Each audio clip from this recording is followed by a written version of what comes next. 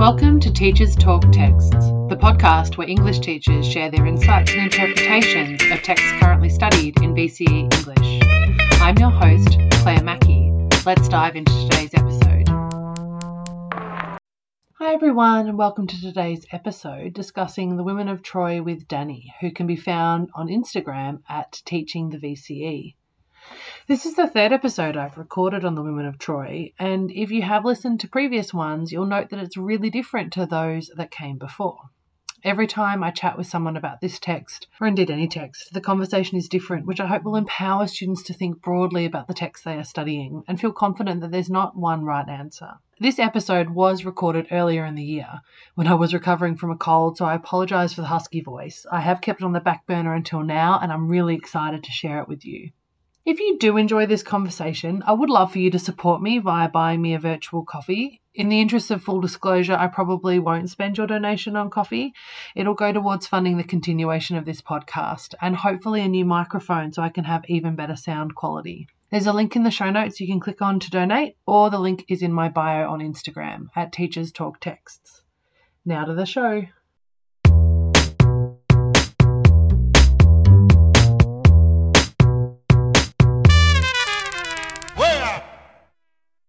Danny, thank you so much for joining me on Teachers Talk Text to talk about the Women of Troy. Thank you very much for having me. I'm very excited to be here. I'm glad you're excited, because I think it's nice to be excited about Euripides, really. He is actually an incredibly exciting playwright, and hopefully that's what we'll be chatting about tonight. I'm just going to jump straight in and ask you my first question, which is, what is it that you love about the Women of Troy? It's an interesting place to start, isn't it? This idea of like, what do we love about this tragedy, this text that's known for being sad, that's known for being challenging? Something I'm teaching it at the moment. My students have sometimes said like, this needs a trigger warning. This is pretty full on. So that idea of what is it I love about it as a teacher? And the thing that I think I love about it is maybe twofold. So it's like the practicalities of teaching it, but also, I guess, like the message or the idea that's inherent in the text. And I suppose like the thing that I love most about this text is that even though it is running the full gamut of human experience, especially negative human experience, there's a lot of traumatic and distressing things that happen to the characters that inhabit this play. I think the thing that I love most about it is that one of the things that you can take away from it is that it's a celebration of women. It's a celebration of the voiceless in society that have been so often ignored or removed away from history. So this is an opportunity to really get into the experiences of people that have been lost over thousands and thousands of years, that are still lost from the record today. And I also love the fact, as I said, that it's a celebration of women. And I think it's also, when you scratch a little bit deeper into the play, that for all of the suffering that the characters endure, it's also a celebration of resilience and human experience. And the fact that even though we can have awful things occur to us, that there still is methods and ways for people to be resilient, to endure, to be strong. Yeah. And I think just in terms of practically teaching it in the classroom, I really enjoy the fact that it sounds a bit silly, but I enjoy the fact that this is a short play. It's something that we can come together in a classroom, we can read aloud together, we can share the experience of actually physically sitting there and reading this play one-on-one, as opposed to something like a novel or a collection of short stories, for example. This is short, it's intimate, it's something that we can share together all in the same space. I like that, and I agree. The idea that a text that you could actually read aloud with your students in Year 12 is a special one, I think. It is, yeah. Like we all love being read to. We all love, and this comes out of the oral tradition, the Women of Troy. It comes out of the idea of human beings being storytellers. And what better way to experience that in a classroom, being able to read it and share it together. I agree. It's interesting that you approach it too with this idea of what is it that we love about a play that is, as you said, very traumatic and possibly depressing. It is depressing, and you're right, it actually probably does need a trigger warning. If they were going to put it on television, likely legally or whatever, it would need one because of the very dark ideas that it engages with. Absolutely. And we find this a lot in English texts, I think. They often explore the dark side of human experience. Yeah. And that's, I mean, and this is a big question to you, but why is that important? Like, and maybe this is coming from, and I'm thinking as I'm going here, honestly, because this is what I do. I just kind of don't think before I speak. But a lot of the conversations that I've had on this podcast about the texts that are currently being studied on the Year 12 text list come back to this idea that they do explore very dark elements of humanity. Yeah. Why is that important? So I think that the reason why that's important, and I'm an English teacher, I get this question all the time, and I'm also a literature teacher, so I'm getting it from 2 classes at the moment. The common thing like, Dani, why are we studying this depressing book? Or like, why do teachers always set these stories that make us miserable? And I think that when we read literature, or when we read a novel, or when we read a text, or even if we watch a film, we're searching to be entertained. We're searching to find something that holds our interest. But I guess as an English and a literature teacher and someone that loves literature, for me, the primary business of literature is that it enables us to explore the whole spectrum of human experience. And so by the whole spectrum, I'm talking about love, joy, I'm talking about misery, passion, the darkest of lows, the highest of highs, and that's the business of literature. And I also think that sitting alongside that, the whole spectrum of human experience, literature offers us a relatively safe environment where we can explore some of these difficult subjects, where we can talk about morality, where we can be faced with things which in a visual medium might require a trigger warning. But literature allows us a safe opportunity to explore these complex things. And I think that that is why, as English teachers, and why VCAR set these texts that often come with weighty themes and weighty ideas. It's not coming from a place that worthy literature has to be depressing.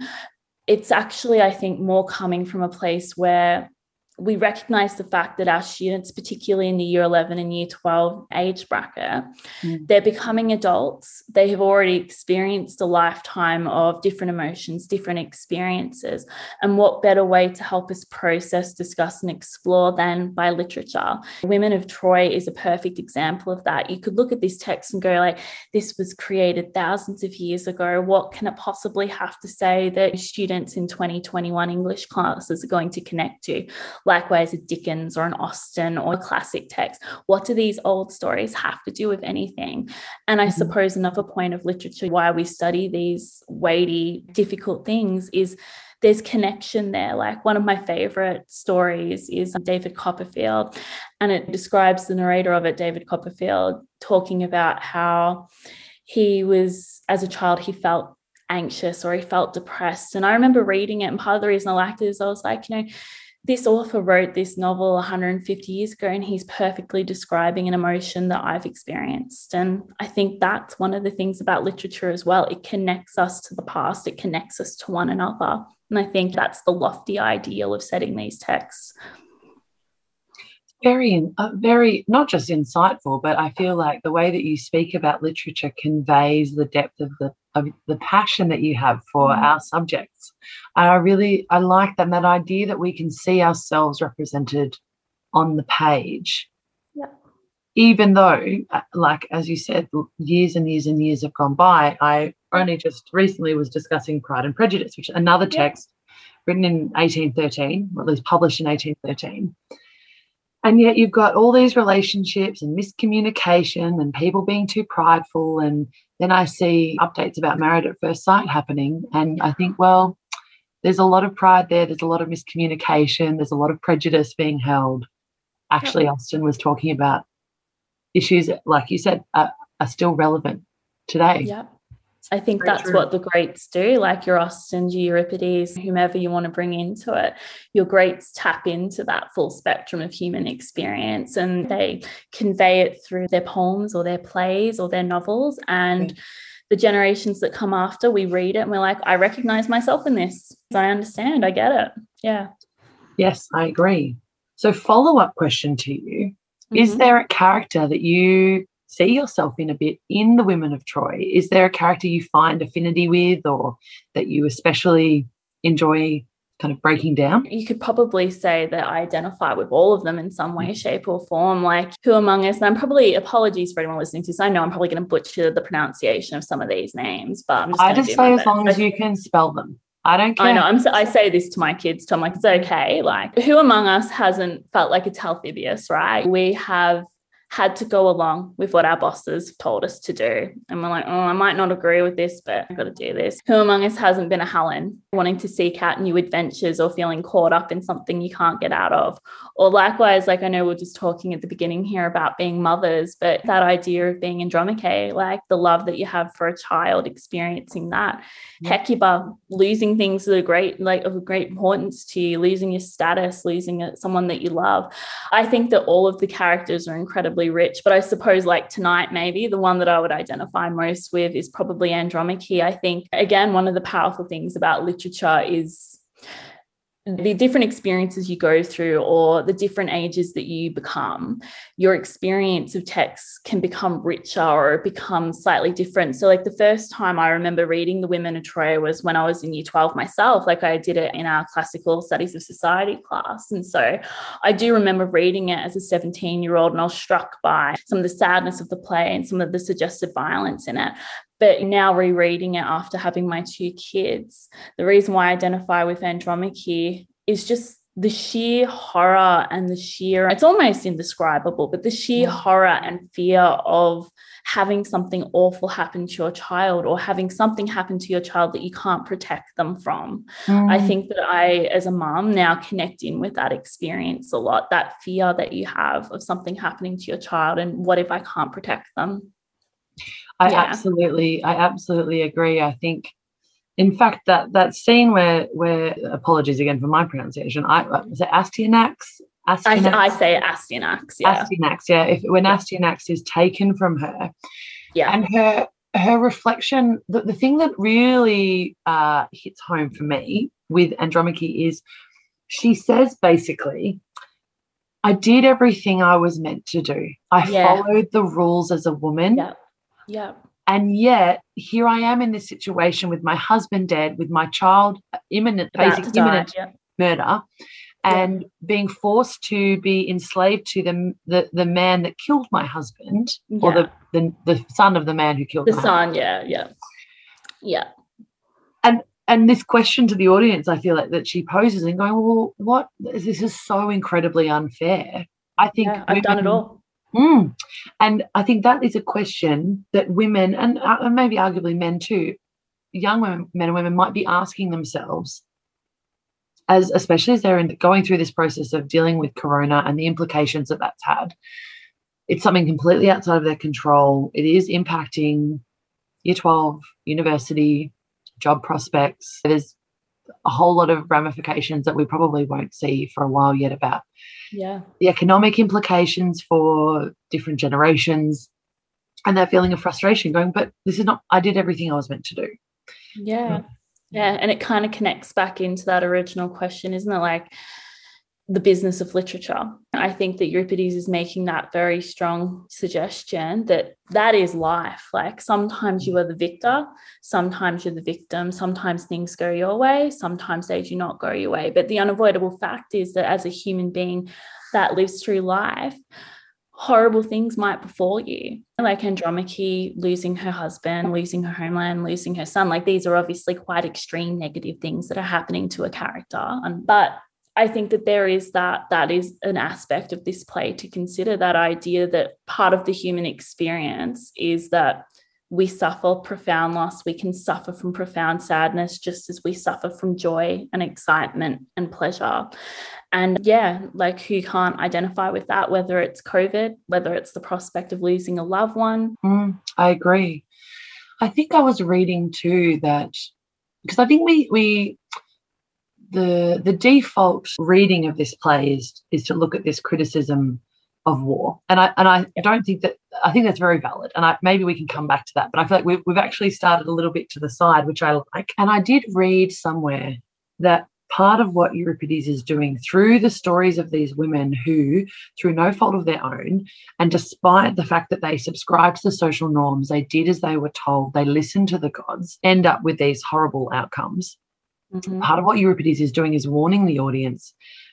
I don't want to say against complacency. I'm worried that's the wrong word now I say it out loud, but to not assume that just because things are one way now, that they couldn't later change.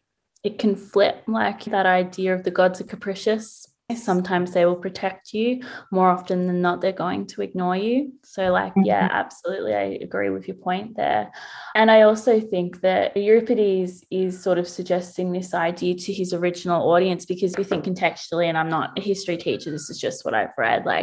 We know at the time that there was warfare happening, that the Greeks did do this. They went into war with neighboring communities. They enslaved, they slaughtered. All of these things were real and happening at the time. So it's very interesting that Euripides is, if you think of his original audience, he's putting this story down in front of them, and he doesn't really overtly come out with many judgments. And I think that's one of the purposes of the play, to kind of put it down and go, okay, so this is what happened. This is how they feel. This is what's occurring. Now, what do you, audience member, think about this? Where's your morality? How much are you going to accept? And also, I think to his original audience and to us as well, now reading it in 2021, this idea of just how comfortable are you? Okay, the Greeks may have won this war, but we all know what's going to happen to those same Greeks as soon as they board the ship. Most of them are going to drown. They're never going to make it home because they displease the capricious gods yet again. Yes. And was it worth it? Yeah. I feel there's another question that is being asked there. It's interesting, you mentioned earlier, haven't we all been a Helen? And in all honesty, my initial reaction was, I have not. How dare you? How dare you? But no. Not the face that launched 1,000 ships. Well, obviously that's me, but not all betrayed someone, perhaps for a secret desire. Yeah, maybe that's actually not such an unfair thing to say. Well, doesn't it depend on your interpretation of Helen? I find her a fascinating character because she is the scapegoat of the play. But when you read some of her speeches, she has many arguments as to why she shouldn't be to blame for this. And it comes down to your interpretation of her. Perhaps she is just a poor victim of the goddesses. Perhaps she is just a victim of Paris that wanted to grab her and she had to go along with the whole thing. I don't know. But Euripides certainly does present a fully realized character. He does. Yeah. I think, and part of the hard thing in acknowledging her perspective is that we're positioned, I think, to believe Hecuba because we've known her for so long and we've emotionally connected with her. So it almost gives her an unfair advantage over Helen in that debate that they have. Yeah. But you're right, she does have an answer for everything. That's her superpower, I think. Yes, absolutely. And the other thing, the only thing that kind of just irritates me a little bit about the criticisms of Helen is that this play, as you mentioned when we first started our conversation, I wrote down here, it's a celebration of women and the voiceless. And yet there's a female character that is depicted or can be read in a very unflattering manner. And I think, oh no, does that almost discredit the plight of the Trojan women if Helen is seen as this kind of conniving, hypersexualized woman who utilizes whatever power she has, which is sexual power, to get what she wants?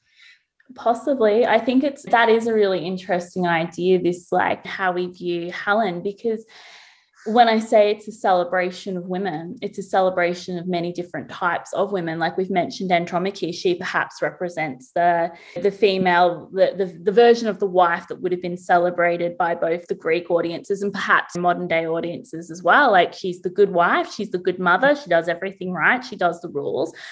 And you flick it over and you've got old Helen that's probably the opposite of that. But Helen has to operate within the confines of the rules that the Trojan women have to follow as well, that the Greek women have to follow also. So like, I think that idea of Helen being hypersexualized, or Helen having to use manipulation to get out of, you know, the trouble that she finds herself in, that's the only power that she really has that she can use, and she uses it. And it's interesting because, except for perhaps maybe Cassandra, she's the only one that kind of goes off like with a little bit of a sense of maybe it's going to work out for me. Like, implication being she and Menelaus are going to get on that boat together and she's going to like get him back over to her side. And Cassandra sort of goes off to Agamemnon, kind of going, I'm going to, you know, slaughter them. And if you follow your Greek history or your Greek mythological history, what's going to happen there? So like, I think that Helen exists as a different type of woman, but a very fascinating one nonetheless. But like, ultimately the women in this play, like, it's a celebration of them because they actually are able to articulate their experiences and articulate the way that they see their world. But Euripides cannot get away from the fact that there are particular roles that these women have to perform, like that they have to do. He can't escape the realities, I guess, of his social paradigm. Because even though, I mean, I think the word I quite like to use to describe him is a polemicist. I just really like that word because I imagine the North and the South poles, but that he purposefully sought to divide people with his plays, unlike some of the other Greek playwrights. You know, I'm thinking more like Sophocles, Aristotle, who were wanting to, I guess, further the social mores of the time and endorse and reward those who subscribed to whatever was considered conventionally appropriate. He's such a fascinating playwright in that. Like, you can't help but think, I wonder what the reactions to his work would have been like originally when they were being staged. He never like, won, did he? Feel they're revolutionary almost. Like, he skirts very close to, I think, getting into trouble because like he there's not a character in the play, let's say, that comes out and overtly critiques slavery, for example, or comes out and overtly criticizes the social structure of the time. So Euripides doesn't quite come out that far, obviously, because it wouldn't be a good end for him if he did do so. However, there are implications there. Like, he lays it all in front of us. And I think that's what makes this such a powerful play, because not only does it give voice to the voiceless, but it puts it onto the audience to say, what do you think about this? Like, how far are you willing to go and accept what's being put down in front of you? Like, okay, if you, for example, think that in wartime, it's okay to have some damage. Like, it's understandable that you'll slaughter the male population because you have to kill them all to take the city or to get all the spoils. But are you okay with a toddler being thrown off from the battlements of Troy? Like, how far are you willing to go as an audience member? How much are you prepared to accept? I agree. And even to further that, it's implied that the rationale behind making the decision to murder Astyanax is for fear of future retribution, which suggests that there's something wrong with the way that they've behaved in this instance. Because he would only have a desire for vengeance if he has been wronged. Exactly. So almost in murdering Astyanax, it's confirming the culpability. Yes. And it's interesting, like, that it's Odysseus is the one that he convinces the council, let's do this, we have to, and he's known as being the smartest of the Greeks. That's what he's celebrated for. So perhaps the implication being that this intelligent leader has got an inkling, okay, like, they could rise up against us, and the coin flips and now we're the losers. Yes, absolutely. And I think it's so easy for that. Well, as demonstrated by the play, it's so easy for that coin to flip and for the winds to change and the tides to turn. Literally, literally, yes. And for it to take 10 years for you to sail home and everyone dies. So, there's this acknowledgement there. I think that the behaviour of the Greeks was problematic. Which is so interesting if you think of the original Greek audience who were sitting there watching this, while war is raging at the time. So you can't help but kind of go, I wonder how the audience would have reacted to that. And obviously, as a contemporary audience, we have a different understanding. Like, we come to this play, like, nobody's going to argue in 2021 that slavery is, you know, a positive thing. No. The original audience are like, this is just part of our society. And it is such an interesting thing that there's sort of like this dual audience going on, because we have to be aware of how the original audience may have reacted to this and what Euripides was intending, or was, we assume, intending to do, or what he was trying to provoke in them. But we also think about our connection to it and our understanding of it. I absolutely agree. And the other thing I think about, as you mentioned, was at the start, is how sad this play is. Someone I've spoken to before described it as a lament, not even as a play. It doesn't have that traditional structure. It's episodic, it's fragmented. There's no one. You think about the way we teach narrative structure: an orientation, rising action, some form of complication, a climax, and a resolution. It's just kind of complication after complication after complication after complication before it ends. Exactly. Without resolving. Yeah, the action's already happened before. More action's going to happen after. This is just the quiet in between. Yes. Of like that profound human suffering. Yes, the quiet. I like that. And there's no hero. Nope. There's no Doe Machina, that idea of the gods coming in at the end, which happened often, and fixing everything or providing, taking the women off to somewhere else and saving them. The gods aren't going to save us. I think Euripides makes that abundantly clear. Like, what better imagery than at the very opening of the play, when you have Poseidon and Athena standing there conversing about the fall of the city, not even the fall of the people, it's the fall of the buildings and of Troy. And we have Hecuba, who represents all the survivors of this battle, lying prostrate on the ground in the dirt. They don't pay any attention to her. They don't mention any of the survivors, nothing. And they go, all right, we're just going to kill off the Greeks because they've displeased us, and we're just going to wander off stage now. And we were never enemies. To be heard of again. We were enemies just then, but because we're related, now we'll help each other. It's awesome. Cool. Yeah, it's forgiven. Cool. We're done. Yes. I'm so glad that you mentioned Hecuba lying on the floor, though, because I think, and there isn't a lot of stage direction in the play, but what is there is really important. And I feel like students can get a lot out of the fact that Hecuba commences lying face down and quite still, and at the ending she exits and she walks out. She talks about the fact that her legs are trembling but she won't fall, suggesting she's upright and walking off the stage. And the symbolism of that, our resilience. There's our resilience there. Like, another thing is, when we're reading the play, yes, correct, there's not a lot of stage directions, but sometimes there's references to physically what Hecuba is doing, often in the chorus after Hecuba says something. It's often when something awful happens. I mean, it's all the awful things that happen in this play, but something awful happens. It's described that Hecuba falls to the ground. Something terrible happens, she falls to the ground. But what do we also see every time? She gets back up. She might say, like, why am I getting up? Like, don't help me. There's no point in helping me. But she always gets back up. And Andromache, I'm pretty sure, when she meets up with Hecuba and she's on the cart and she gets off and they have that conversation, Andromache sort of is talking to her, and Hecuba makes a reference saying, like, where there's life, there's hope, like, sort of runs a bit counter to some of the other things that are said in the play.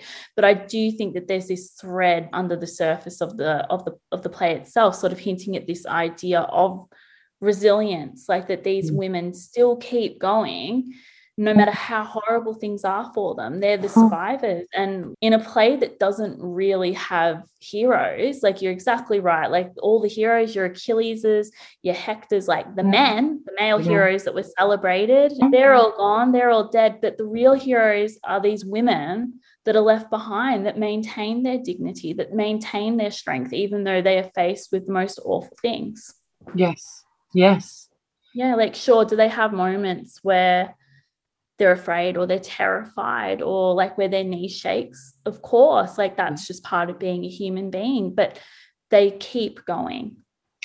Even the chorus, I'm thinking now, there's a point there, and you can see it, I think, with the strophe and antistrophe, or antistrophe, again, spell it correctly. I don't mind how you say it. It's fine. But where they're talking about, the chorus are talking about the fact that they're going to end up enslaved. Yep. And that I imagine they're walking across the stage from maybe from left to right. And on the return, they're like, actually, I hear Greece is quite beautiful. And they have this beautiful, positive reflection. I wish I could. Now I've talked about it. I want to. Yeah, they basically like talk about the different places in Greece. They're like, I've heard this about here and this about here. And they sort of imagining it's unavoidable. They're going to be slaves. Yes. There's a whole range, like nursemaid, concubine, what have you. Like these are not fates that anyone's going to willingly sign up for. But the true resilience of these women is that they're looking ahead at a potential future and they're going to carve out what they can from what's left over. Yes.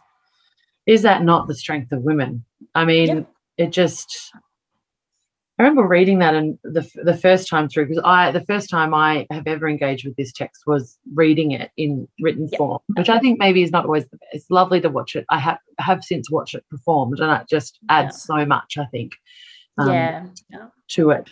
So we've got this amazing resilience from the women, and I've heard Euripides described as a proto-feminist, and I think it's important to say proto because that is, feminism did not exist in folks, it didn't.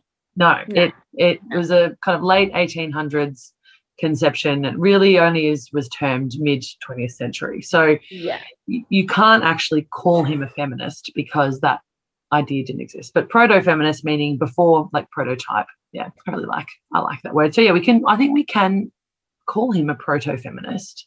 Yeah. In that he was advocating for the rights of women. Yeah. Through his text. He put them at the forefront. Like it's significant. And I think something important for students to think about is like, what's the significance of Euripides? And he's taking this story that his audience have grown up with. It's an age-old story. There's not, in terms of the plot, like there's nothing new here. It's what the characters are saying that's the most important thing. So the experiences that they're describing, that's the most important thing. But that idea of what students need to consider here is, what's the significance of Euripides choosing to base his play around, like, air quotes, the losers? Like, why is he choosing to structure his play around a group of women, women who have been left behind? All the heroes are dead. So, like, what does that enable him to do? What does seeing war and the after effects thereof through the eyes of the defeated and also through the eyes of women, what does that allow him to do that is different to what he would have done if he had have written it about the men? And there are many different things about this. And I think what he's trying to do is he goes like, all right, audience, look at this through the eyes of the people that have been defeated. Look at this through the eyes of women. And it is quite modern almost in that sort of way. It's like flipping the narrative and going, okay, look at it through this point of view now. What can you learn? Yes. In many ways, he has done what we ask students to do in the creative task and taken a gap or a silence and filled it. Yeah, 100%. Yep. The original creative sack writer. Absolutely. I mean, it does show the power of taking a perspective that has been ignored or silenced by a text and adding to it in some way. Yep. And how rich is it when we listen to women, or how rich does the narrative become when we hear those voices that have been long excluded? Absolutely. Yes. On the topic of exclusionary voices, we do have Talthybius, and I wonder, how does he fit in this? I mean, I feel like the reading we're presenting in this conversation is quite a feminist one. We're looking at the text with this feminist perspective. And I think that's quite powerful for students. I wouldn't want anyone listening to go, oh, well, even I'm a boy, so I can't read the text in that way. No, absolutely you can. Regardless of your gender or how you identify, you can present a reading of this text that demonstrates that idea that it provides a voice to a group that, as you said, have been silenced or excluded. But then we have Talthybius. Yeah, I go Talthybius. We'll go Talthybius. Yeah. So I mean, how does he fit into your conception of the play in regards to his role and function as a character? So that's interesting. Like, if we take that idea of, obviously, we are talking with a bit of a feminist slant, and then we bring in Talthybius, who is one of the larger characters in the play. That idea of exclusion is an interesting one, because how I sort of view Talthybius is like, if you look in the history of Greek mythology or ancient Greek playwrights, so often they are written about the kings or the heroes like your Achilleses or your demigods like Achilles. Talthybius to me is also an example almost of exclusion, not quite in the same way as the women, but Talthybius represents like your everyman. So like one of my favorite bits of the play is when Cassandra has one of her long speeches, and she's basically describing all the horrors of the war that have been visited upon both Trojans, but more so, she argues, which is interesting considering she's a Trojan princess, she argues that more horrors actually been visited upon the victors, being the Greeks. And she describes that they were buried without the proper burial rites. They were away from their home for 10 years. They were caught up in a war that was more or less like a World War I alliance system. Your ordinary guys just got called in because they were allied with like a particular king. So they weren't really there to keep away someone from coming into their homeland and stealing from them. They were there for dubious reasons at best. And all these reasons Cassandra gives for why the war was just as bad for the victors as it was for the people that lost the war. And Talthybius to me is that guy. He is like your kind of middle ranking guy that so often has been excluded from the narrative also. Like Talthybius is a messenger. Talthybius is someone that has to follow orders. Like an example of that is when Astyanax is about to be thrown from the battlements, and he says to Andromache and Hecuba, there is no way to say an indecent thing. He knows that this is indecent. He knows that this is a horrible thing to do. And I think the implication there is that he's struggling with it morally. But this guy isn't a leader. He's not a hero. He's not a champion. He has no power here. He has to go along with it. And he makes the decision to go along with it. So Talthybius, though he's a man, he is someone I think that embodies that idea of exclusion, somebody whose viewpoint maybe hasn't been touched upon as much as your rulers or your leaders have. Yes. And it's interesting you mentioned his role as the messenger, because I think traditionally in Greek plays, the messenger was a role that the messenger would come onto the stage, but they would be called messenger. They would not be identified. Not even named, or named. And their role, they often would retell something quite violent, or they'd, because you wouldn't have that action on the stage. That action would often happen off stage. And I feel, this is just a little side note, I quite like words. It would happen like off scene or OB scene, and that's where the word obscene comes from, I believe. So it's like it can't be held on stage, it's obscene. So that's why we say it's really awful. Yeah, cool. Just, etymology. Learn something new. Every day. I really, now I'm almost 97% sure that's actually true. I did read that somewhere. I didn't just make it up. I don't think so. We'll look it up. We'll look it up. So yeah, he is the messenger, and so he and the messenger role. My brain is now going like, boom, yes, was silenced, unnamed, unimportant, and simply a plot device. Traditionally, and here he is, like he has a voice. He describes his experiences, like he mentions, like, we have been here for 10 years, we want to get on the boat and go home. Like, this is a guy that is representing all your lay soldier guys. Like, they just want to get out of here. Like, they're not going to get the spoils of the women getting ransomed off. That's going to all the high ranking Greeks. Like, they're not going to get many of the riches, barely any glory for them. So I think Talthybius is very much an example of that. The nameless, even though obviously it's a fiction, he represents, even today, he represents all those nameless millions of soldiers that have been lost in conflict, whose stories are gone because they were part of an alliance system, or someone in a war cabinet somewhere said, let's invade this country today, let's do that. The every person. Yes. So then, if we take that, does that mean that, so imagining this Greek audience, this ancient Greek audience watching this play, would Euripides have almost been wanting to get on side anyone watching who might be just an everyday guy in the army. Yeah. And for him to see himself represented in this text as well. I think so, because like, wouldn't it be easier for an original audience, and it would have been a male audience, wouldn't it be easier for them to identify with the Greek guy on the stage? Do you know what I mean? Like, okay, I see him. Yeah, like he has to do what his kings are telling him to do. He has to go along with it. Yeah. And a lot of morality, I think from modern audience, we look at Talthybius and it's like almost like Nuremberg trials, for those of you that have done your history, like this idea of how much can you blame the dude ahead of you for accepting? Like, I think that, so maybe your ancient audience would have identified with Talthybius. And I think that a modern audience does as well. But I think that he represents sort of that male exclusion, for want of a better word. He represents that idea of, sure, he has more power than the women, and he reminds them of that at points during the course of the play, but he's also a lot less powerful than your Menelaus's or your Agamemnon's or your Odysseus's. Absolutely, he is. That must be incredibly frustrating for him. I feel like you have encouraged me to perceive him in a bit of a different way, because I think the first reading I had, the first time I read through Women of Troy, I was just really angry with him.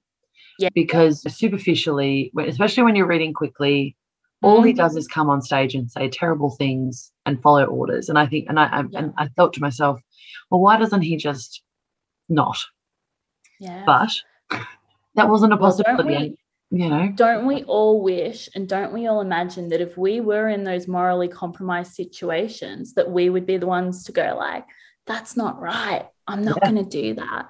But hasn't psychology proven that a lot of the time we don't? It's part of being human. Like, sometimes we don't feel comfortable enough in ourselves or in the situations we are in to stand up and take the moral high road. Maybe Talthybius trying to say to the women, look, you can't win this, to Hecuba and to Andromache. There's nothing you can do here. The only thing you can do is not give us any trouble, and then we might let you bury your child according to your burial customs. Maybe that's the only kindness that this guy feels like he can give them. And I get that. Like, I would love to in moral situations be 100% confident that I would always be the one to stand up and do the right thing. But I think that there's a little Talthybius in all of us. And maybe that's the lesson that Euripides is trying to teach us. Like, I don't think that he's saying or trying to suggest in any way that humanity is doomed, or like we're inherently wrong or we're inherently evil. Like, absolutely those things do exist within us. Like, we are complex beings. We have good and we have evil, and we have all that within us, just like the characters of the play. But I think that he's making his audience hopefully reflect on this and think about where they stand. If you don't like how Talthybius does stuff, maybe thinking about what he does will spurn you on in your next moral crisis or thing that happens. Maybe unconsciously you'll go, well, I don't want to be like that guy. Maybe I'm going to be a little different. Maybe I'm going to take the risk and speak up against injustice. Yep. Yeah. But you're right. I think we all say we're going to be the one to stand up against what we perceive to be wrong in our world, but it's a really difficult thing to do. Yeah. And it doesn't mean that you never will. Like, maybe a couple of times you don't, but maybe another time you will. And I think Euripides is too brilliant of a playwright, and this is too respected of a play for any of the characters to be lacking in nuance or lacking in depth. Like, Talthybius is just as complex as your Hecuba. Like, they're all filled with all the ambiguity, all the things that make us. Yeah, they're all filled with all the things that make us human. They're complex beings, these characters. Yes, it's kind of incredible how Euripides manages to achieve that level of characterization in so few pages. Yeah, so sparse too. Yeah. It's a real masterclass, isn't it? Yeah, if you think of it in terms of the techniques he uses, it's the imagery, it's the metaphors, it's the descriptions, it's the repetition as well. It's how characters react to one another. Like, you can really get a good sense of how we're meant to interpret these characters, because there's not, as we mentioned earlier, there's hardly any stage directions, but it's descriptions of characters about particular characters. Like Talthybius, I believe, is the one that describes the Trojans as, these are a proud people. Like these women, for all that they've endured, they're a proud, they're a proud group still. Yeah. They maintain their pride throughout. Yeah. And their dignity. Almost in spite of themselves, I think. Yes, they find it deep inside. You mentioned just then the metaphors and the description. I'd love to chat to you a little bit about that, because I think often that's something that's a bit neglected in essays that I've read on women of Troy. It's hard. It's hard, and we're spending so much time kind of trying to break down the language and work out what's going on that we miss that. I know the one image that really resonated with me throughout the text was this idea of the ship, the Hecuba uses, and then I think at some point she talks about we need to be the ship on the current, and this idea of just letting things happen the way a ship would have to if it was navigating a challenging current. That really helped me understand, I think, where she was in that moment and why maybe she wasn't as angry or riling against quite as much as I wanted her to be, which I think speaks volumes. You think of that metaphor and you extend it out, and it's like, well, isn't that just life in all of us, really? Like all of us are just floating along that river, and we just have to sometimes accept what's coming our way. Like we can direct a little bit, but ultimately, like the currents are going to take us where they will. Like absolutely, you can't get away from the nautical, the boat imagery, like that. It's just everywhere, frequent throughout the course of the play. I think the other thing that stands out to me is Euripides' use of personification, like particularly when it pertains to Troy. Like Troy for me is almost like a character unto itself. Like it is referenced so lovingly, so vividly by the characters. Like Troy almost becomes this character that's been defeated and slaughtered, by itself. Like the descriptions of the citadel burning, like the blood on staining the ground. Also, when the women are being loaded into the boats at the very conclusion of the play, like they're like, Troy is no more. The description of the city being burnt as they leave out. So like the use of personification, I think, is particularly powerful. I agree. And now Hecuba, and adding to that, creating a character out of Troy, there's quite a lot of like animal imagery throughout too, for I think especially for Hecuba. It's interesting that if Troy is personified and so given human characteristics, and then Hecuba is anthropomorphized, and therefore does that like kind of dehumanized in that's kind of an interesting parallel that your actual human characters are the ones akin to animals, but the setting becomes human. It's really interesting, isn't it? Like when you look at the techniques that he's employing to build that sense of setting, to build that sense of characterization. Like I do think, and another thread is like I do think that Euripides is using his language at times to show how the women are being dehumanized by the Greeks in particular, and perhaps in the eyes of the audience as well. So, You mentioned Andromache coming in on the cart. I think somewhere I was reading. Does it say she's like Lute or something? Yes. Like she gets referred to as Lute. Like she's actually, she's wheeled in on top of a baggage wagon loaded with skills. So it's symbolizing she herself that she's foil. Absolutely. And and the women are so very aware of that, and it's not something like they mourn it because they know what it means, but it's unchallenged, right? It's not like you have a character that goes like, this is rubbish. It's just accepted. You lost the war. Everyone's been slaughtered. No one's here to defend you. You're going to become a slave in some way, shape, or form.